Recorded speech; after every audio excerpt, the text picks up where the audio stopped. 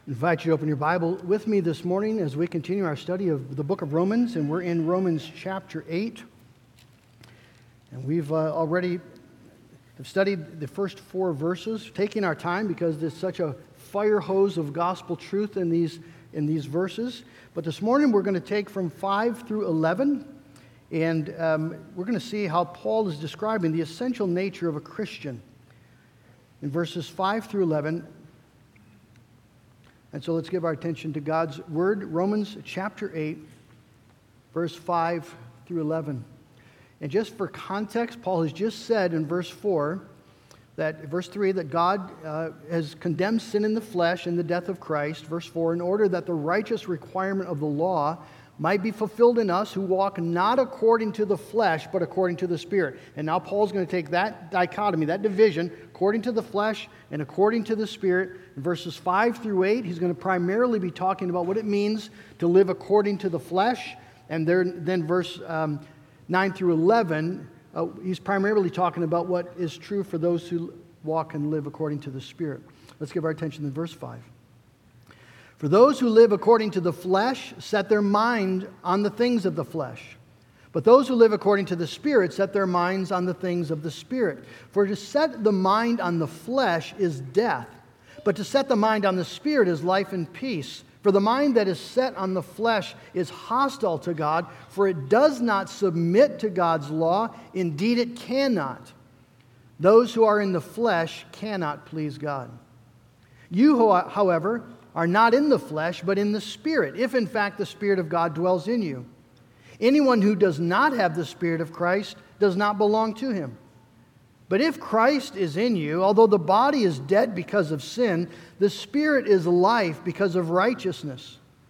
If the Spirit of him who raised Jesus from the dead dwells in you, he who raised Christ Jesus from the dead will also give life to your mortal bodies through his Spirit who dwells in you. Let's come to the Lord as we open his word together. And Father, now once again we rely upon that poured out Holy Spirit to lead us and teach us the things of God and to give us the ability to understand. And so Lord, please mold us and make us according to your word this morning, and we'll give all the glory to you. In Jesus' name, amen. This morning I'd like to start just by asking, are you a Christian? If I came to you and asked you that question this morning, what would you say? Are you a Christian? And if you say yes to that, praise the Lord. But I'd like to ask you then another question, and that would be, what does that mean? Define that for me. How do you define yourself as a Christian? Just flesh that answer out. Yes, I'm a Christian. Okay. Unpack that.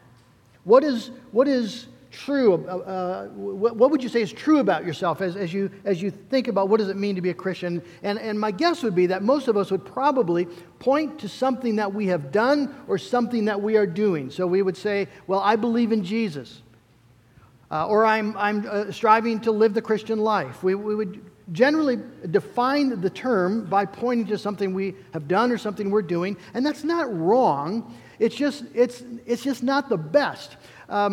Paul in Romans particularly is striving to get us to define ourselves according not to what we have done or are doing, but to what God has done and what God is doing. That's the glory of what it means to be a Christian. If you imagine that you are a painting right on a wall, maybe one of the Dutch masters, Vermeer maybe, and there you are, and someone asks, right, comes and says to you, Mr. Painting, what are you? Tell me what you are. Well, I'm a painting, and I hang here on the south wall. I try to keep things straight. It's awkward when you get out of balance. And Mr. Painting is talking all about what he's trying to do. Well, he's missing the whole point. He's a creation. He's a work of art. His glory isn't how well he hangs on the wall. His glory is that he's been a created masterpiece by this magnificent artist. Well, the same is true for us. The glory of our life is that we are clay in the hands of the potter, and he's making something magnificent. A treasure, a masterpiece. We are God's workmanship, all right? God's masterpiece, Ephesians chapter 2, verse 10. Well, this idea of identity really matters because we tend to live out of how we understand, how we self-define, how we understand ourselves. The identity is critical to how we go about life. Let me ask you this question. What is the primary point of Marine boot camp? What's its purpose? Well, the primary purpose is to break down one's native self-identity and recraft, make a new identity. So you're taking Joe, the farmer from Oklahoma, and Billy, the kid from the Bronx, and you're breaking down the way that they tend to think about themselves, because you see, you're going to ask them to do things that Joe the farmer or Billy the kid from the Bronx would never imagine doing. Their identity, their new identity, is critical to them being a soldier. Their ability to perform, right, as a soldier is in a fundamental way rooted in their self-conscious identity as a Marine. Joe and Billy are going to begin doing things because that's what Marines do, and they're a Marine. That's how identity works. In the first 8 chapters of the book of Romans, Paul, it's in some way a boot camp for Christians. Paul, beginning particularly in chapter 1, verse 18, is breaking down the identity, the native identity of people. First, the Gentile population, and then the Jewish population. Chapter 2 through 3:20. And he's just breaking this common conception that people have, is that we're decent people who deserve the favor of God in some ways. He's just tearing that all apart in the first part of Romans. And then in chapter 3:20 on through 4, really explaining the essential nature of the gospel, God doing what we could not do ourselves, God in Christ and by faith and grace making us righteous. And then in chapter 5 and 6, he's starting to craft the new identity. Who are you as a Christian? Well, you're someone who's been justified by faith and through grace, and so you're someone who actually has peace with God. That's the first part of chapter 5. Objective peace with God. And you've been taken out of the category of Adam. You are not identified with Adam in his fall any longer. You are now identified with Christ and his righteousness and the life that comes with Christ. You've been taken out of the one arena and brought into this whole new realm. You are now in Christ. That's your identity.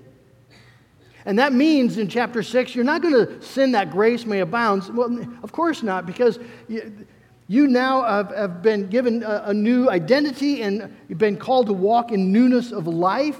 You've died to the power and penalty of sin, and you now live not under law, but under grace. See, these are all identity issues. Who are you as a Christian? What has God done for you in Jesus? What is He doing in you? What's true of you by virtue of the work of God in Jesus Christ? That's your identity as a Christian.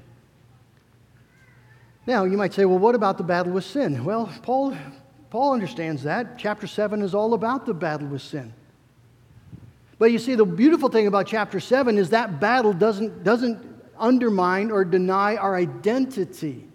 A battle is real. We find that we do things that we hate to do. In our inner being, we delight in God's law. And yet we find that so often, we find ourselves doing the very thing that we hate. And we agree with the apostle when he says, "Wretched man that I am." That's true. But it doesn't deny our identity. And the reason is, you see, because though there is a conflict, there is no condemnation. 8 verse 1, not for those who are in Christ Jesus. It is God who has justified you. Who is he that condemns?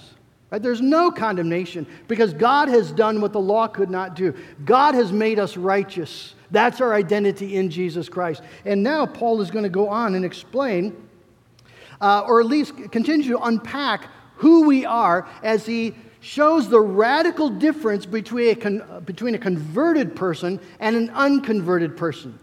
So the theme running through these verses is this great difference that lies between those who are in the flesh and those who are in the Spirit. That's the contrast. That's the distinction that Paul is going to make over and over. And that's what we're going to be looking at this morning as we consider what does it mean to be a Christian. I'm going to start by looking at those who are of the flesh. So in verse 5, Paul says, those who live according to the flesh set their mind on the things of the flesh. Now, so we'll first just look at the identity of a person in the flesh, and then secondly, we'll look at the mind of the flesh, if you're taking notes. First, the identity. The ESV translation of verse 5 is a little misleading, not intentionally, of course, but I think they've missed what Paul is saying. Paul doesn't say, where you see the word live according to the flesh, live is not the Greek word. The Greek word is to be. So what Paul is saying, those who are according to the flesh. You see, he's not pointing to their behavior, he's pointing to their nature. What is fundamentally true of them. Now having this flesh nature, he'll go on to show, they're going to behave in a certain way. They're going to set their mind on certain things. But the first thing he wants to point out is that an unconverted person, there's something true about an unconverted person concerning their nature. Their nature is according to the flesh. Now, what does that mean? And this is true, of course, of every one of us by birth. What does this mean to be unconverted and to be of the flesh?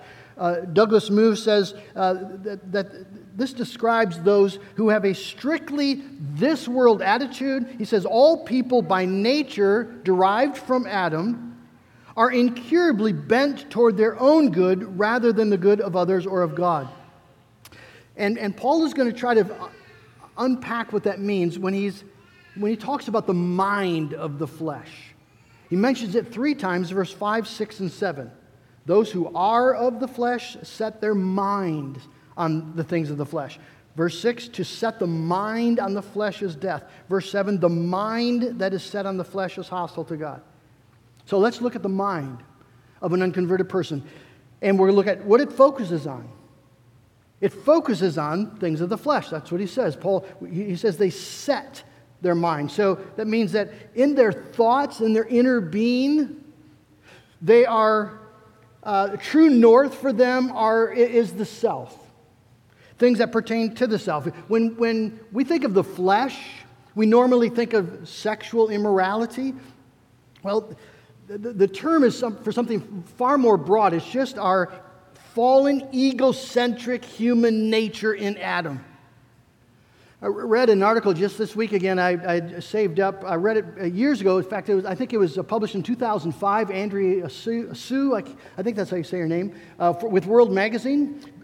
She wrote an article called 17 Minutes, where she captures the subtle ways that the mind of the flesh works. I've abridged it. I won't read the whole thing, but listen to what she says, how she describes this reality. She says, these are the thoughts of a woman driving home from the grocery store on an ordinary day. So nothing unusual. She sizes up a woman standing at the bus stop and judges her. She's just driving down the road.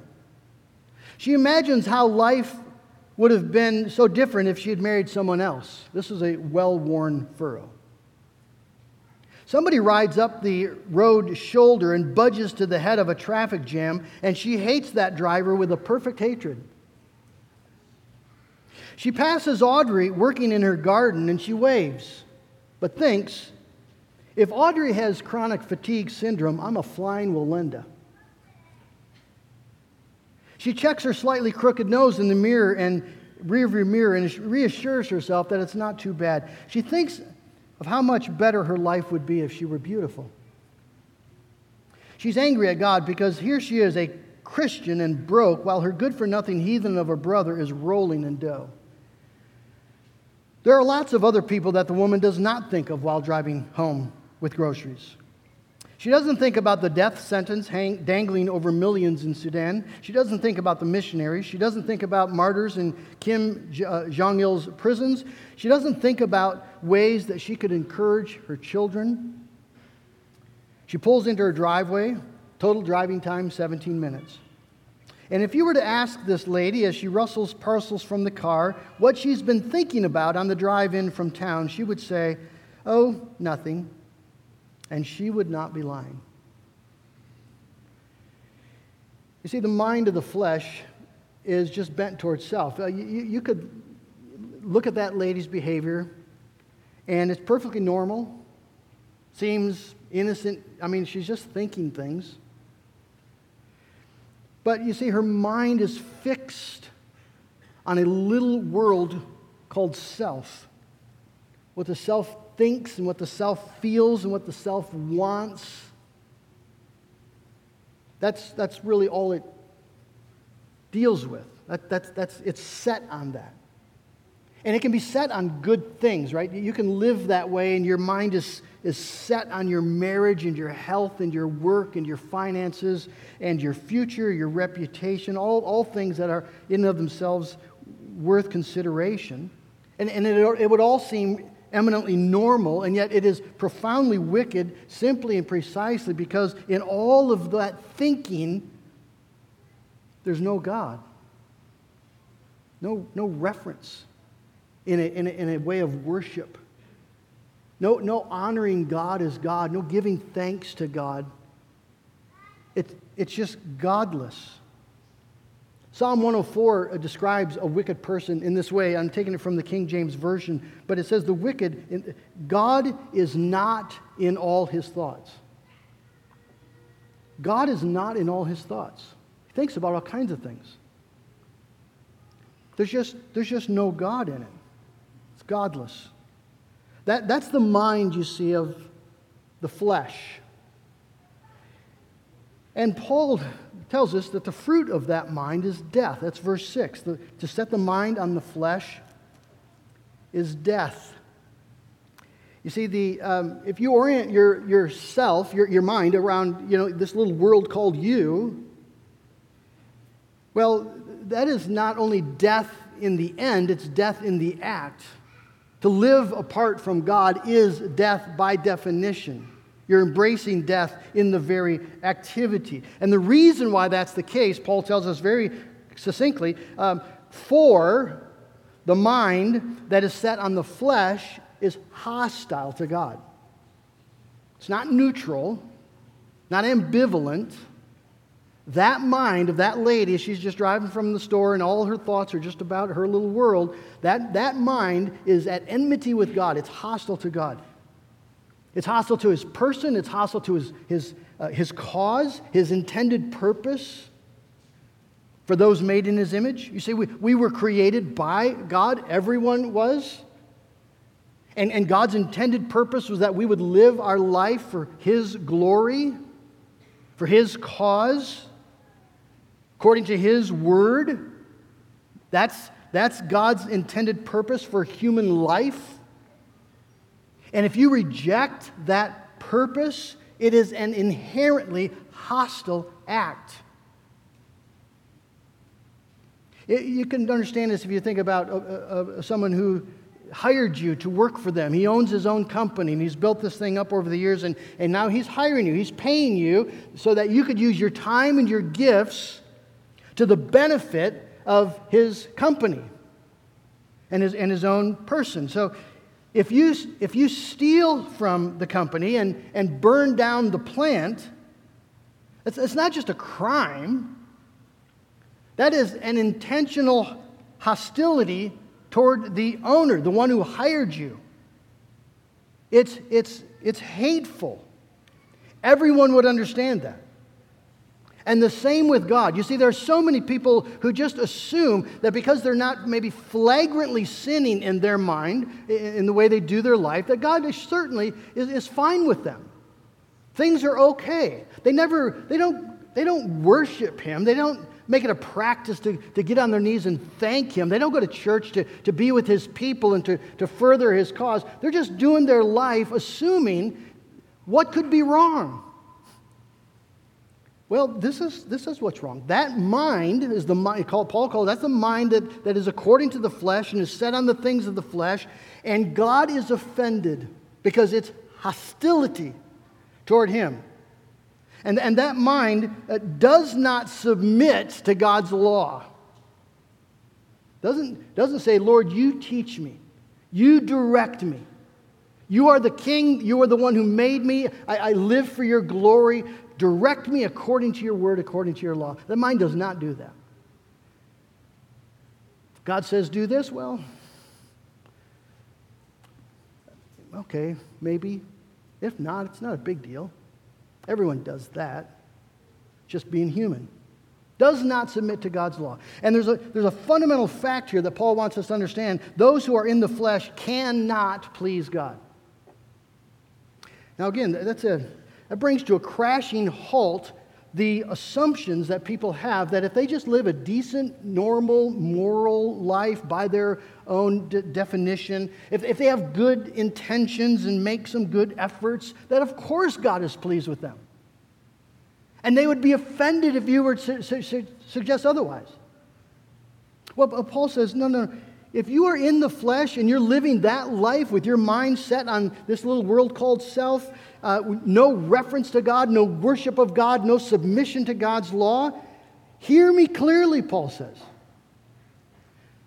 That life cannot please God. He sees it as hostility. Cannot please him.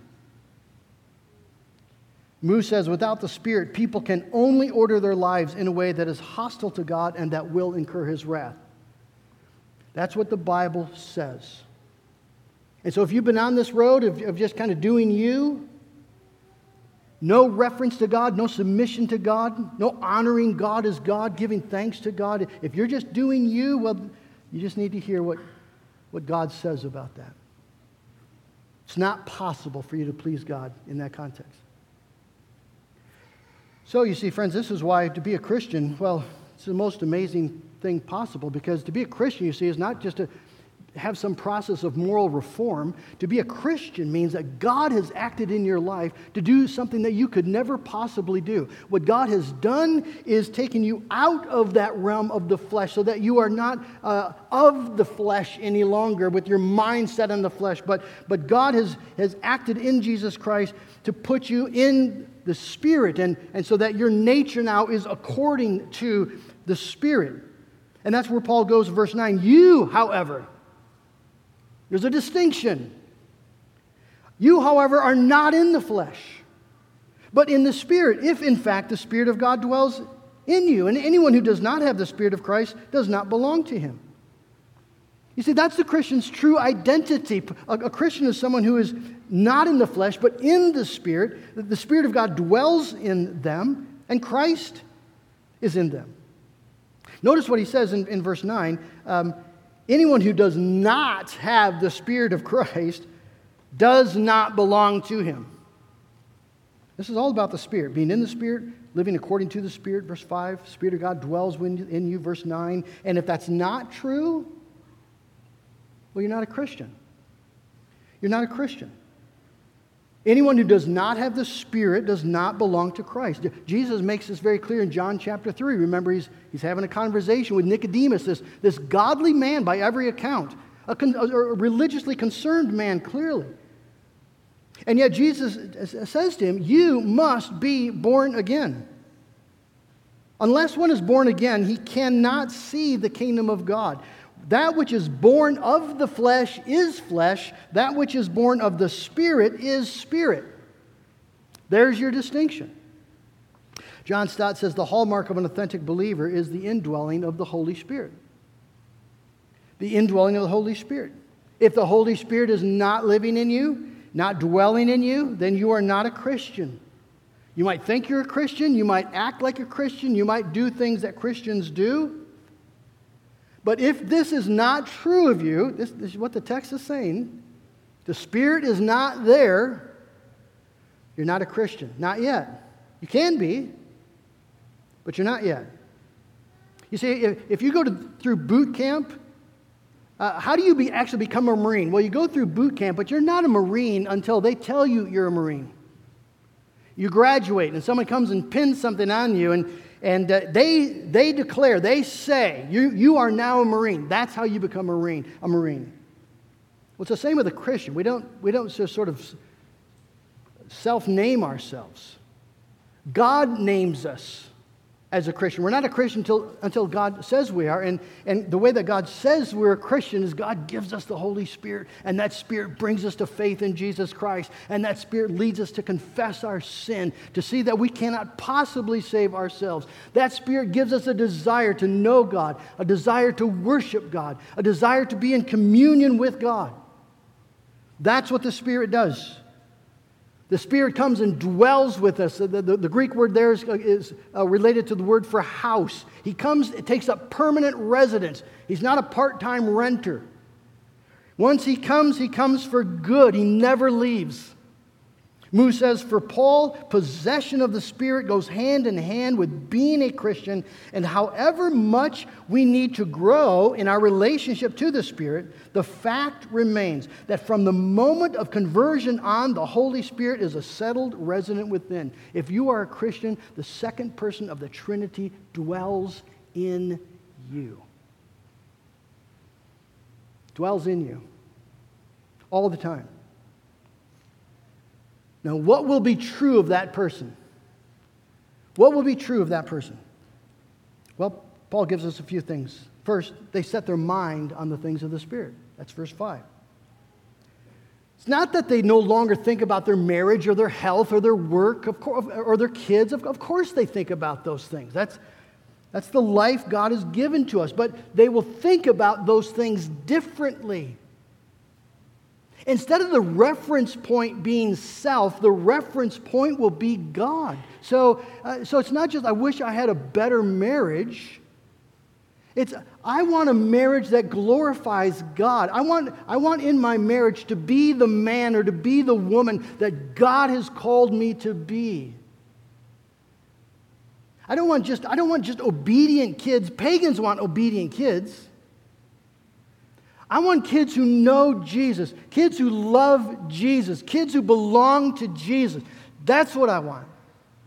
And that my ministry as a parent is going to be to that end, not just to keep their nose clean, but that the Spirit of God will give them a new heart.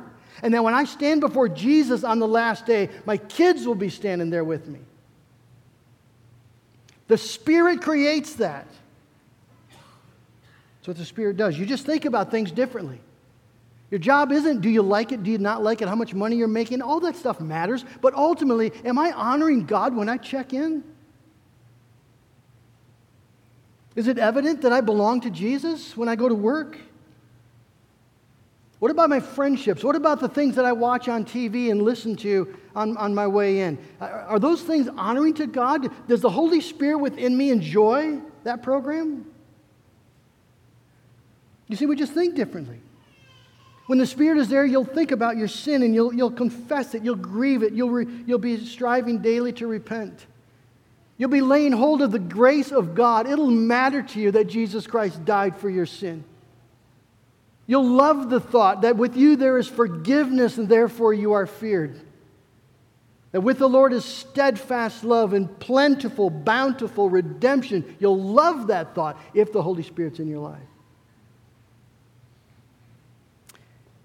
So the person that is of the Spirit has their mind just switched. New focus. Secondly, this person belongs to Jesus. When Paul says anyone who does not have the Spirit of Christ does not belong to Jesus, the flip side means that those who do have the Spirit of Christ, they can know to the marrow of their bones they belong to Jesus. They belong to Jesus. One of the things that just has struck me, in the benediction, the Aaronic benediction, the Lord bless you and keep you, make His face to shine upon you. God says to Aaron, speak these words because through these words I will put my name on them. The benediction is God putting His name on you. God saying, okay, you are mine. You belong to me. That's what it means to be a Christian. I belong to Jesus. It's how Paul defines a Christian in Romans chapter 1. Verse 6. He defines a Christian as those who have been called by God, called sovereignly to belong to Jesus. That's what it means. I've been called to belong to Jesus. And that changes everything. I belong to Jesus. Body, soul, life, and death. What more precious truth could there be? You see, that's my identity. Whatever the world might say about me, and whatever weaknesses and failures and flaws I find within myself, this is the core truth about you as a Christian. You belong to Jesus. You belong to Him. And not only that, but Christ is in you by His Spirit. I'm sure you've heard people say that Christianity is not a religion, it's a relationship. Well, that's not nearly good enough. It's way better than that. Christianity is a religion in which, by the Holy Spirit, you don't just have a relationship with Jesus. I got a relationship with my dog. You have a relationship with Jesus Christ. That means Jesus Christ dwells in you and you are in Him. That's not a relationship. That is union. And it's life. That is the definition of life. To be in Christ and have Christ in you. That's life. That's glory. That's joy. That's hope. That's peace. That's what it means to be a Christian. And Paul emphasizes that point of life in verses 10 and 11. If Christ is in you, then although the body is dead because of sin, the spirit is life because of righteousness. Friends, death is part of our life here and now, right? Our bodies are dying, every single one of us. And we go stand at the deathbeds of those we love, and one day it's going to be us in the bed. Our bodies are dying. But death does not have the last word. Paul says we are already alive in the Spirit because of righteousness. Whose righteousness? Christ's righteousness. Freely given. The law has been fulfilled. Its penalty has been paid. And the Spirit then, uniting us to Jesus Christ, we have life in the Spirit, and we have the irrefutable promise that death doesn't win. He who raised Christ Jesus from the dead will give life to your mortal body through His Spirit who dwells in you. He's going to give life to your dying body through His Spirit who dwells in you. God's salvation is going to be complete. You've been saved to the uttermost, and one day your mortal self will put on immortality, and your perishable self will put on the imperishable. That truth means a lot to me as I stand and watch Randy's body absolutely waste away. And one day that body is going to be raised in glory and honor because Jesus says so. The Holy Spirit dwells within him. And then when that happens, when we put off what's mortal and we put on what is immortal, and we put away what is perishable and put on the imperishable, then the saying that is written will come true, O death, where is your victory? And where, O grave, is your sting? The sting of death is sin, the power of sin is the law, but thanks be to God, who gives us the victory through our Lord Jesus Christ. And that's what it means to be a Christian. That's your true identity. You belong to Jesus.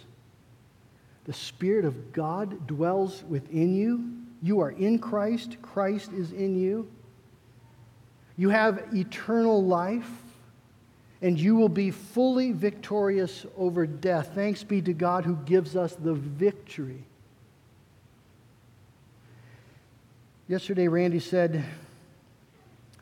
whispered, I'm ready for my victory. It's quite something to say when you're just moments from death. I'm ready for my victory. Are you? Are you, as a Christian, is that what you're looking for? Is that what you're longing for? See, friends, God has given us this word because He wants to shape and mold our identity, how we think of ourselves. What does it mean to be a Christian? He wants us to receive the truth of what He has done and what He is doing and what He promises to do, to receive it, believe it, embrace it. And if you're not a Christian today, if you just realize that your mind is really addicted and fixed on you, and there really is no concern for God, there's no thought of God, there's no grief over sin, none of that is true of you, but that doesn't mean you're cut off. It just means you need to be saved. And this is the day of grace. Come, the Bible says, come to the waters, all you who are thirsty. Is that really the life you want to live? You just want to live for this little world of you without ever knowing the glory and the beauty of Jesus, without ever experiencing the wonder of full salvation in Jesus? Come, you are thirsty. Drink freely, because Jesus will save you. And if you're a Christian and you're struggling, I would just encourage you, lay hold of this truth. Your glory as Mr. Painting on the wall is not that you're kind of keeping things straight. Your glory is that you are a masterpiece of the living God. And the most fundamental truths about your life are the things that God has said to be true, and the things that God has done in Jesus and that God has promised in Christ. Grab hold, embrace those things, and watch the Spirit transform your life. Amen.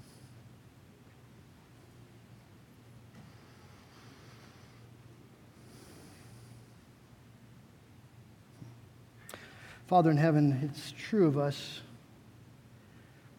what John Newton said, that we are not what we want to be, not yet, and we're not what we hope to be. We're not what we will be, but we're so thankful that we're not what we once were. That by the grace of God, we are what we are. We are Christians.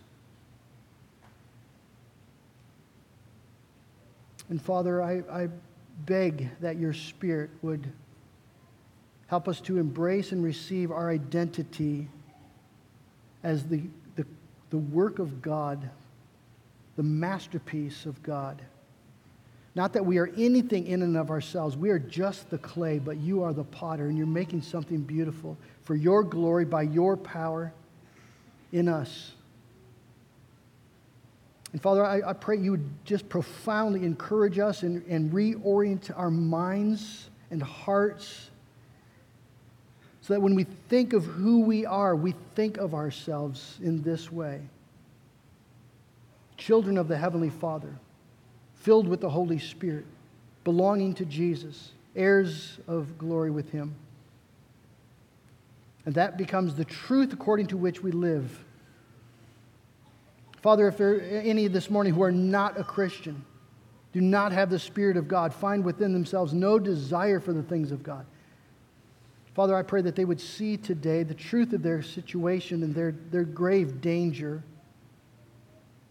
that they are not living a life that is pleasing to you and cannot until the Holy Spirit remakes them and comes into their life and brings them to Jesus in a new and precious way. So, Father, do that work by your grace as you've done for all of us. And we'll give you the thanks. In Jesus' name we pray. Amen. Let's respond by standing together. We're going to sing, I am not my own, I belong to the Lord. Let's stand to sing.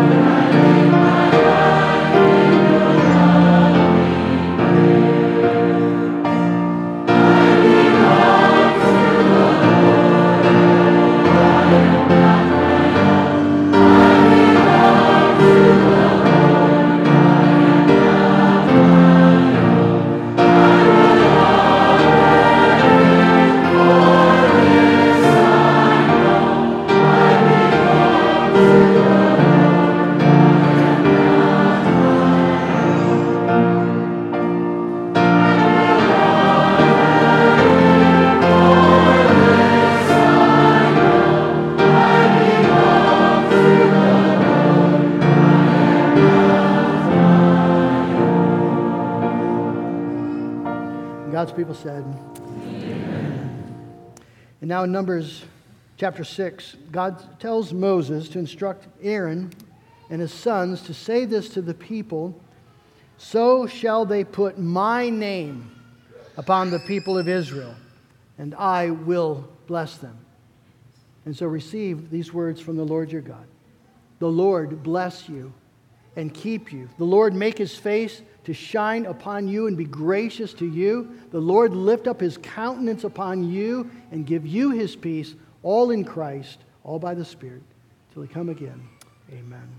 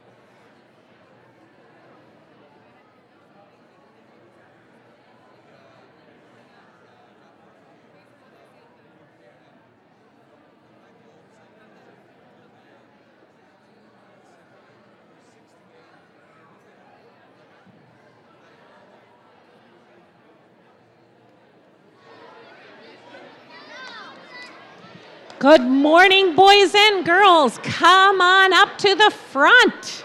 If you'd like to stand up on the steps, you may do that. We need lots of singers, and we're going to start out with It's a Hallelujah Morning, because we belong to Jesus, right? It's a Hallelujah Morning.